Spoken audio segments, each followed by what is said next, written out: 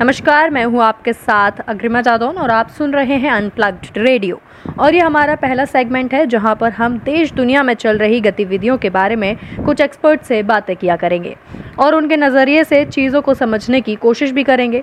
तो इसी के चलते आज इस पहले पॉडकास्ट में एक ऐसे मुद्दे पर हम बात करेंगे जो हर तरफ चर्चे में है, चाहे कोई भी बड़ा न्यूज़ चैनल हो या छोटा। पिछले कई दिनों से इस न्यूज़ ने घमासान मचा रखा है। जी हाँ, मैं बात कर रही हूँ महाराष्ट्र में हो रही राजनीतिक उठापटक की, जहां एकनाथ शिंदे बागी बन गए हैं और उद्धव सरकार को गिराने की ही प्लानिंग में लग गए हैं। जहां एक तरफ उन्होंने शिव सैनिकों को अपनी तरफ कर लिया है और 38 से 41 विधायक एकनाथ को ही अपना नेता मानने लगे हैं, और दूसरी ओर उद्धव अपने निवास मातोश्री लौट गए थे। लेकिन अब एक बड़ा सवाल ये उठता है कि आखिर उद्धव ठाकरे का अगला कदम क्या होगा।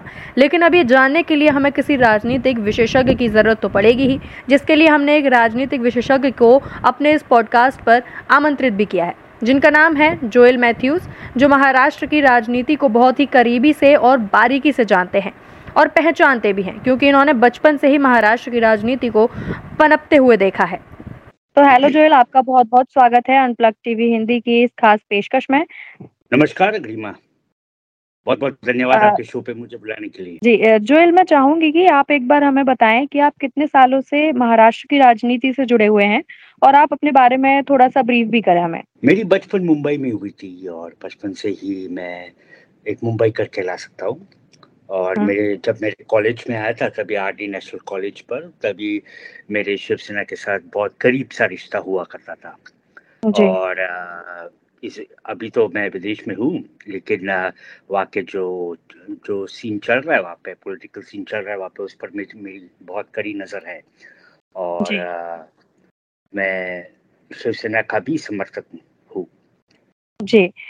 जैसे कि आपको पता ही है कि कुछ हफ्तों से जो महाराष्ट्र में राजनीतिक उठापटक चल रही है, तो उसमें आपसे मेरा एक सवाल रहेगा कि जैसे उद्धव को धोखा देने वाले बागी नेता, जिनमें एकनाथ शिंदे भी शामिल हैं और जो मतलब मेन फेस हैं इस पूरे बागी जो हुई हैं सारे विधायक, उनमें वो मेन फेस रहे हैं।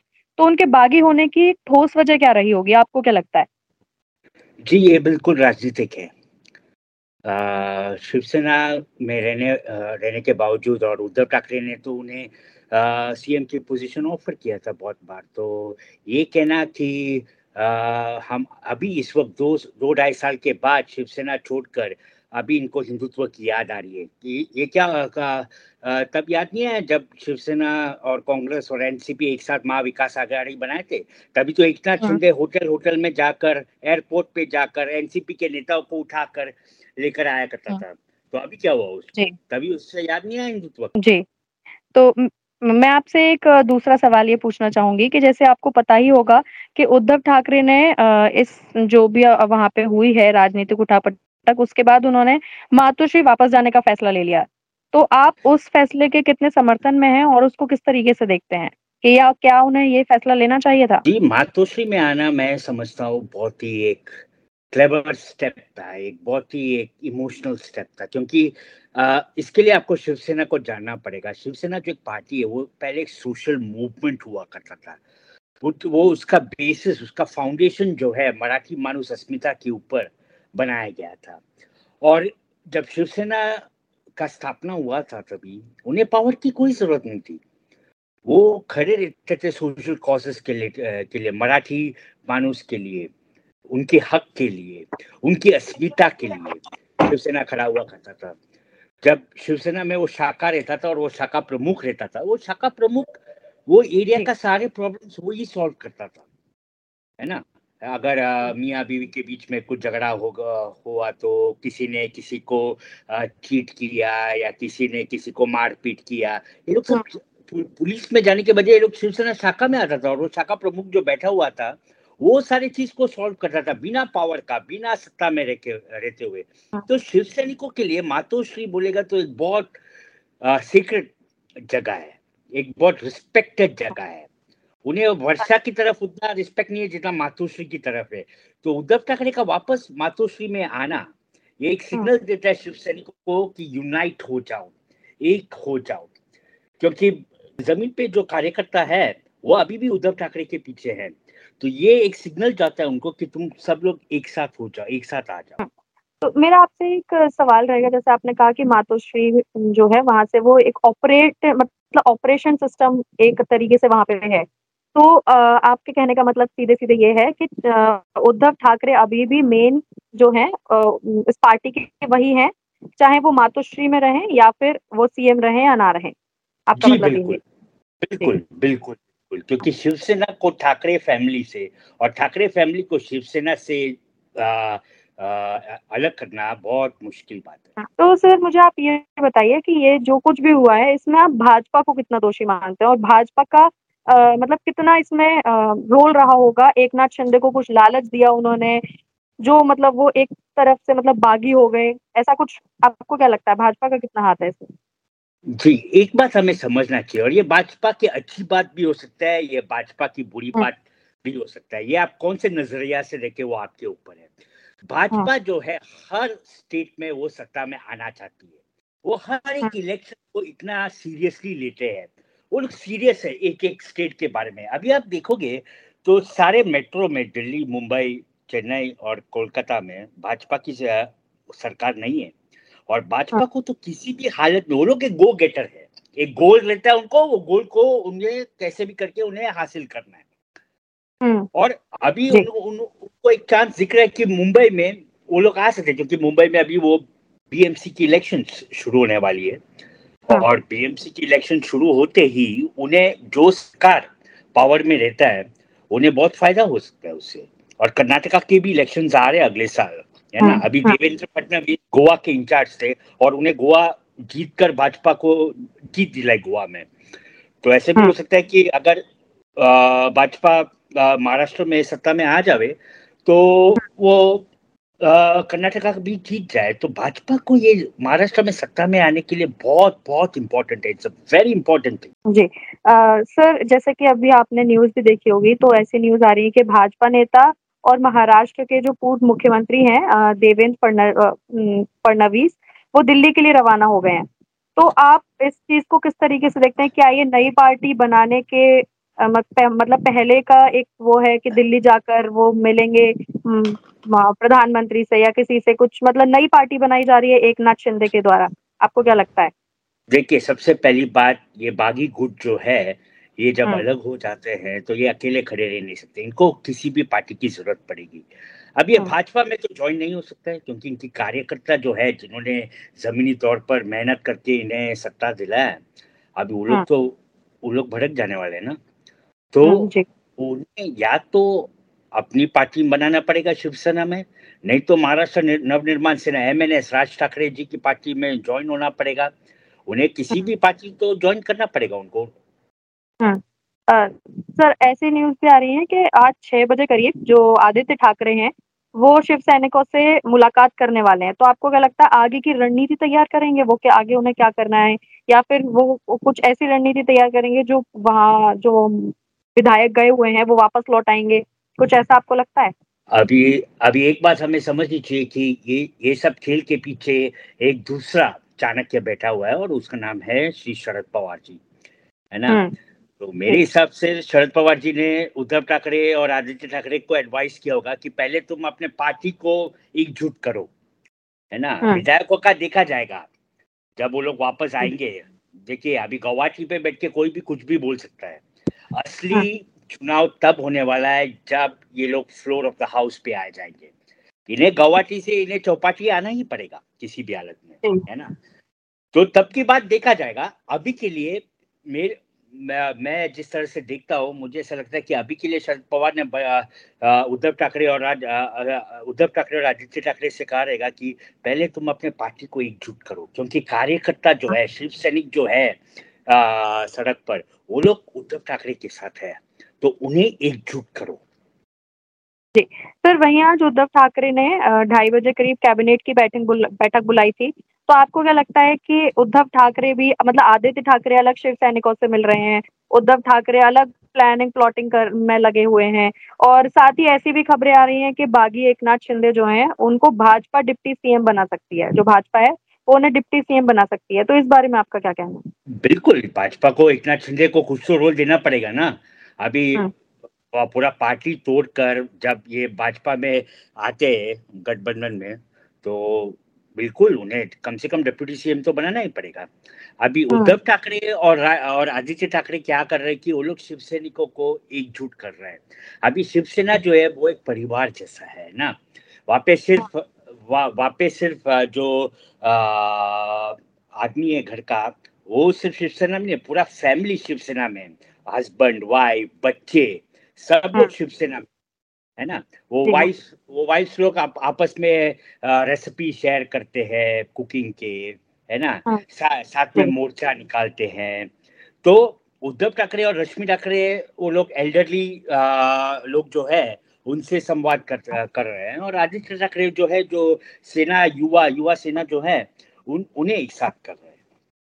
जी, लेकिन सर कहीं न कहीं ऐसा मतलब न्यूज़ आती हैं, जब लोगों से बातचीत होती है तो उन बातचीतों में कुछ बातें ऐसी भी निकल कर आती हैं कि वो बोलते हैं कि अब जो शिवसेना है वो पहले बाला साहेब ठाकरे वाली शिवसेना नहीं रही है। तो आपको क्या लगता है कि कौन से ऐसे डिफरेंसेस हैं जिसकी वजह से लोग ऐसा बोलते हैं? और बोलते हैं कि जो हिंदुत्व की जो बात होती है वो जो बाला साहेब ठाकरे के टाइम पे होती थी, वो उद्धव ठाकरे के टाइम पे इतना नहीं है। तो आपको क्या लगता है? कितनी सच्चाई है बातों में?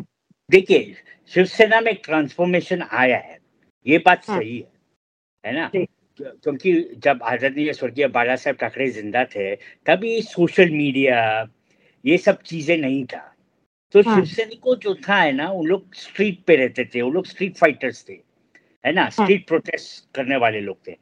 लेकिन अभी का जो टाइम है, with the invent of social media and internet and stuff like that, उसमें पार्टी में भी बहुत बदलाव आया है। वो लोग भी अभी सोशल मीडिया पे, वो लोग भी अभी आदित्य ठाकरे को देखोगे तो वो एनवायरनमेंट मिनिस्टर है, और उसने बहुत अच्छा काम किया है आरएमएल कॉलोनी में, वैसा देखेगा तो। और उसने एनवायरनमेंट के लिए बहुत अच्छा काम किया। लेकिन वो ओल्ड गार्ड जो है शिवसेना में, उनके लिए ये एनवायरनमेंट टेक्नोलॉजी ये सब नई चीज है उनके लिए।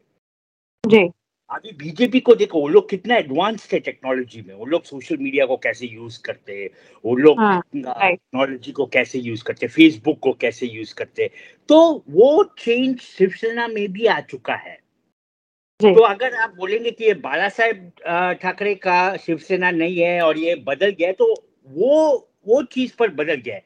लेकिन शिवसेना का जो उसूल है, जो सिद्धांत है, वो अभी भी बाला साहेब ठाकरे का ही है, उसमें कोई चेंजेस नहीं। हिंदुत्व की बात करें तो हाँ, वो हिंदुत्व हो कुछ भी हो, वो इंटैक्ट है। अभी आप रिसेंटली देखा होगा कि आदित्य ठाकरे, संजय राउत और ये एकनाथ शिंदे भी, वो लोग अयोध्या गए थे पूजा करने के लिए, है ना। तो अगर हिंदुत्व निकल गया इनकी इनकी डीएनए से, हिंदुत्व अगर निकल गया, तो ये अयोध्या क्यों चले जा रहे हैं, है ना। जी सर, इसी पे मेरा एक सवाल अभी मेरे मन में आया कि आपने जो बोला कि अयोध्या गए थे, इसी में जो एक ट्वीट करके जो एकनाथ शिंदे ने कुछ 6 आरोप लगाए थे उद्धव ठाकरे जी पे, तो उसमें उन्होंने एक शिकायत जो थी ये रखी थी कि उन विधायकों को जो वोट कर गए थे, एरोप्लेन में बैठ भी गए थे, उनको भी एकनाथ शिंदे को फोन किया गया उद्धव ठाकरे के द्वारा और उन्हें वापस बुला लिया गया, उनको अयोध्या नहीं जाने दिया। तो आपका इस बारे में क्या कहना है कि उनको ऐसा मतलब क्यों किया गया होगा, क्यों रोका गया उनको अयोध्या जाने? देखिए अभी एकनाथ शिंदे कुछ भी बोल सकता है। अभी आपको एक बात समझनी होगी, जब उद्धव ठाकरे सीएम बना महाराष्ट्र का, तो पूरा महाराष्ट्र की जिम्मेदारी जो है वो उद्धव ठाकरे के कंधों पर गिर पड़ा। और महाराष्ट्र में एक भयानक कोविड भी आया था, और कोविड में कैसे उद्धव ठाकरे ने महाराष्ट्र को चलाया और उसे निकाला, जैसे जंबो बेड्स और जंबो हॉस्पिटल्स वो सब बनाए थे लोगों के लिए। और उनकी भी तबीयत उतनी ठीक नहीं थी, है ना, एक मेजर ऑपरेशन से गुजरा है वो। तो सेकेंड इन कमांड जो है एकनाथ शिंदे, उसे पूरी जिम्मेदारी दी गई थी संगठन का, संगठन से लोगों से बात करना, प्लानिंग करना। और उद्धव ठाकरे जो था वो राज्य का प्लानिंग और वो सब कर रहा था, लेकिन संगठन का प्लानिंग और वो सब एकनाथ शिंदे के कंधों पर था। तो अभी एकनाथ शिंदे क्या बोल रहा है कि फोन किया, अलाउ नहीं किया, ये किया वो किया, उसी का तो जिम्मेदारी था एकनाथ शिंदे का, वो नंबर 2 था पार्टी में। जी सर, अगर संजय राउत की बात करें तो संजय राउत ने अभी गुवाहाटी जा चुके जो विधायक हैं उनके लिए एक बयान जारी किया है। उनके लिए बोला है कि उनकी महाराष्ट्र में अभी कोई काम नहीं है। महाराष्ट्र में मतलब उन जो विधायक हैं उनका अभी कोई काम नहीं है, उन्होंने ऐसा कहा है। और उन्हें 11 जुलाई तक गुवाहाटी में ही आराम करने का आदेश भी दे दिया है, यानी कोर्ट का फैसला आने तक फुल आराम। तो इससे क्या समझ आता है कि संजय राउत को कोई टेंशन ही नहीं है, ना ईडी द्वारा भेजे गए समन की और ना ही किसी और चीज की। वो मतलब फुल मस्ती मूड में है। देखिए, संजय राउत कभी आउट ऑफ लाइन बोलते रहते हैं, लेकिन लेकिन हमें संजय राउत जो है वो एक बहुत पुराना शिव सैनिक है ना। वो सामना जो न्यूज़पेपर है उसका भी चीफ एडिटर है वो। तो ये ऐसे नहीं है कि उन्हें कोई परवाह नहीं है, बिल्कुल परवाह है ना। लेकिन शिवसेना झुकेगा नहीं। हाँ, ये जो प्राइड है शिव सैनिक बनने का, है ना।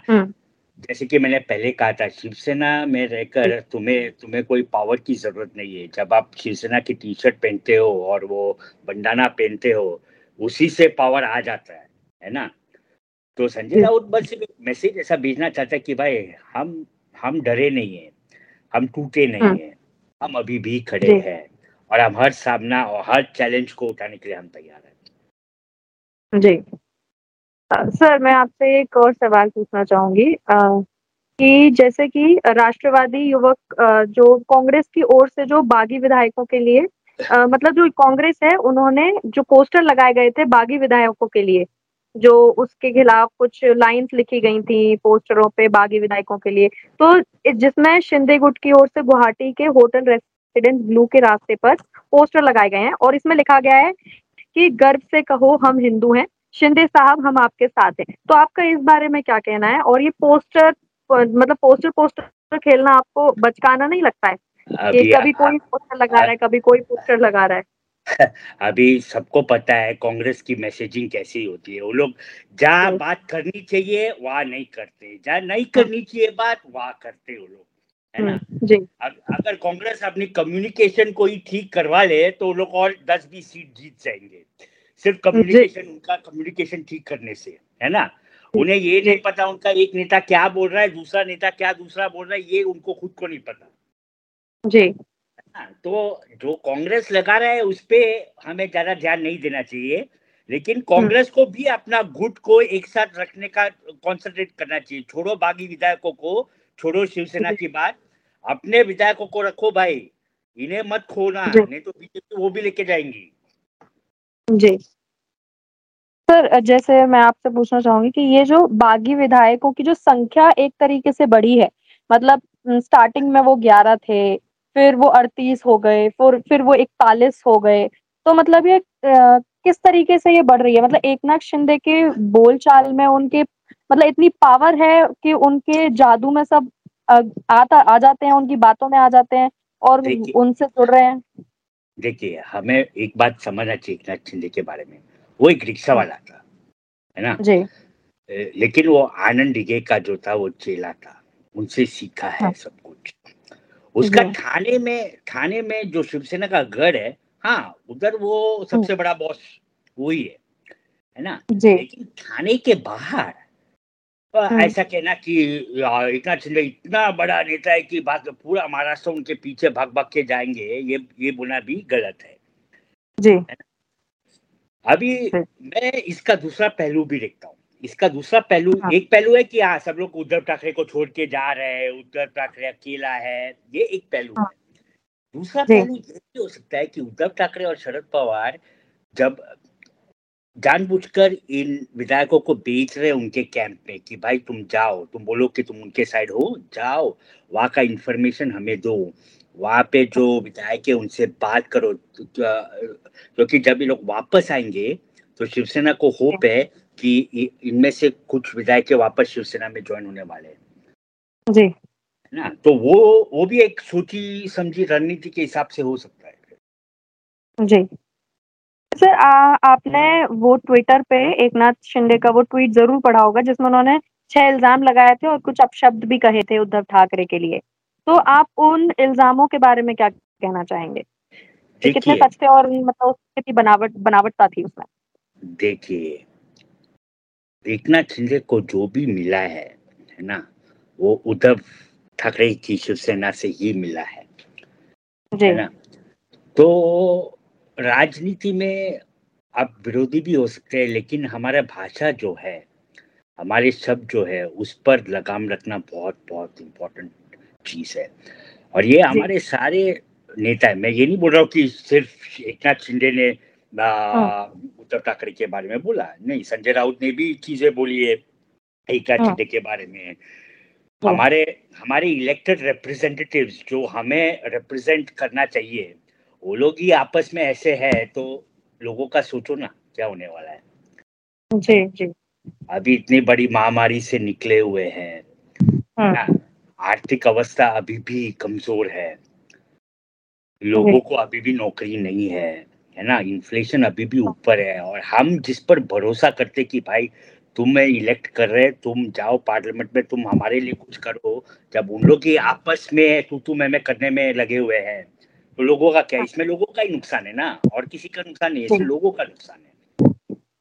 तो सर आपको क्या लगता है कि अब बहुत जल्दी महाराष्ट्र में भाजपा की सरकार देखने को मिलेगी हमको? अभी कह नहीं सकते, क्योंकि अभी तक शरद पवार जो है वो बहुत चुप बैठा है, और शरद पवार महाविकास आघाड़ी का अल्टीमेट बॉस वो ही है ना। तो जब तक शरद पवार ने अपना पत्ते नहीं खोले, तब तक हमें पता नहीं चलेगा कि किसकी सरकार होने वाली है। अभी सब लोग के लिए कह रहे एकनाथ शिंदे जाने वाला है बीजेपी के साथ, ऐसे भी हो सकता है कि भाई बीजेपी एकनाथ शिंदे को एक साइड रख के शरद पवार ज्वाइन करे बीजेपी के साथ, पूरा पार्टी संगठन सब कुछ रेडीमेड है ना। वह बहुत सारी चीजें हो सकती है, बहुत सारे पॉसिबिलिटीज है ना। हम सिर्फ से सोचे कि एकनाथ शिंदे को किसी पार्टी में डाल के फ्लोर टेस्ट करके लीगल चैलेंजर्स लड़ के, है ना, तो बहुत सारे दूसरे समीकरण भी हो सकते हैं, हमें पता नहीं है अभी हमें गेम तब पता चलेगा जब ये बागी विधायक को गवाटी चोट कर चौपाटी पहुंच जाए। जी सर, कोर्ट का क्या फैसला रहेगा? आपको क्या लगता है कोर्ट क्या फैसला लेगा इस बारे में? देखिए, इसमें कानून जो है वो बिल्कुल सीधा है इस पे, है ना। The law is very very straight on this, black and white on this, है ना। इसमें कोर्ट जाके कोर्ट भी क्या करने वाला है, कोर्ट तो सिर्फ आदेश दे सकता है कि भाई तुम लोग फ्लोर टेस्ट करो। कोर्ट फ्लोर टेस्ट का कंडीशंस ले आउट कर सकते हैं कि इन कैमरा हो सकता है, ऐसा हो सकता है, वैसा हो सकता है, उससे ज्यादा कोर्ट के पास एक ज्यादा बड़ा रोल है नहीं इसके अंदर, क्योंकि कानून इसके बारे में बहुत सीधा है ना। तुम्हारे पास 2/3 मेजोरिटी है, तुम फ्लोर ऑफ द हाउस में तुम प्रूफ करो, सरकार तुम्हारी है, इसमें जाके आर्ग्यू करने की कोई जरूरत भी नहीं है ना। अभी 2/3 मेजोरिटी किसका है वो देखना पड़ेगा। जो आपसे मेरा आखिरी सवाल ये रहेगा कि आप बताएं, अब जब ज्यादातर नेता उद्धव ठाकरे के साथ छोड़ ही चुके हैं, ऑलमोस्ट सारे छोड़ चुके हैं, तो उद्धव का अगला कदम क्या रहने वाला है? और आपको क्या लगता है कि क्या वो सच में सीएम पद से इस्तीफा दे देंगे अगर सारे विधायक उनके खिलाफ हो गए तो, या फिर किसी रणनीति के साथ फिर मैदान में उतरेंगे और इस केस की कायापलट कर देंगे? देखिए, मेरे हिसाब से उद्धव ठाकरे को कोई दिलचस्पी नहीं है सीएम के चेयर पे बैठना। असली पावर जो है, जब बाला साहेब ठाकरे भी जिंदा थे, वो मातोश्री में होता था। अगर किसी और को भी सीएम बनाया, वो सीएम को चलाने वाला आदमी मातोश्री से ही होने वाला है ना। तो उद्धव ठाकरे को वो rather be Matoshree than to be the CM, है ना। पर अभी देखना पड़ेगा कि आगे चलकर अभी क्या होने वाला है। मेरे को लगता नहीं कि उद्धव ठाकरे ये इंसिडेंट के बाद उन्हें ज्यादा दिलचस्पी रहेगा कि मैं सीएम पद पर रहूं, है ना। वो शिवसेना का लीडर बन के, क्योंकि पार्टी को बचाना बहुत जरूरी है, क्योंकि कार्यकर्ता अभी भी उद्धव ठाकरे के साथ ही है। हाँ, 10-20 एमएलए छोड़ के गए, लेकिन वो पूरा संगठन और पार्टी अभी भी उसके साथ है। सर, क्या फिर मतलब अगर भाजपा की सरकार बनती है अगर महाराष्ट्र में, तो क्या जो उद्धव सरकार है उसका हाल कांग्रेस जैसा हो जाने वाला है? आपको क्या लगता है इस बारे में? बिल्कुल, उन्हें फिर से संगठन खड़ा करना पड़ेगा, उन्हें फिर से इलेक्शन जीतना पड़ेगा, है ना। लेकिन शिवसेना ऐसा एक पार्टी है, पहले भी बहुत बार टूट चुकी है ना, जब छगन भुजबल ने छोड़ा था, जब नारायण राणे ने छोड़ा था पार्टी को, भी टूट गया था, लेकिन शिवसेना खत्म नहीं हुआ। शिवसेना हमेशा फिर से अपने पैरों पर खड़ा हुआ है ना। तो अभी उद्धव ठाकरे के आगे यही चैलेंज है कि शिवसेना को वापस खड़ा करो। जी, चलिए जोल, आपसे बात करके बहुत अच्छा लगा। आपका बहुत बहुत धन्यवाद अपने कीमती समय में से हमारे लिए वक्त निकालने के लिए। बहुत बहुत धन्यवाद। जय हिंद, जय महाराष्ट्र। जी सर। और आप सब श्रोताओं का भी बहुत बहुत शुक्रिया हमारे इस पॉडकास्ट से जुड़ने के लिए। आगे भी हम ऐसे ही पॉडकास्ट लाते रहेंगे और उसके लिए आपको इसे शेयर करना होगा। चलिए फिर आज के शो में इतना ही, फिर मिलते हैं एक और नए टॉपिक और अपडेट के साथ। नमस्कार।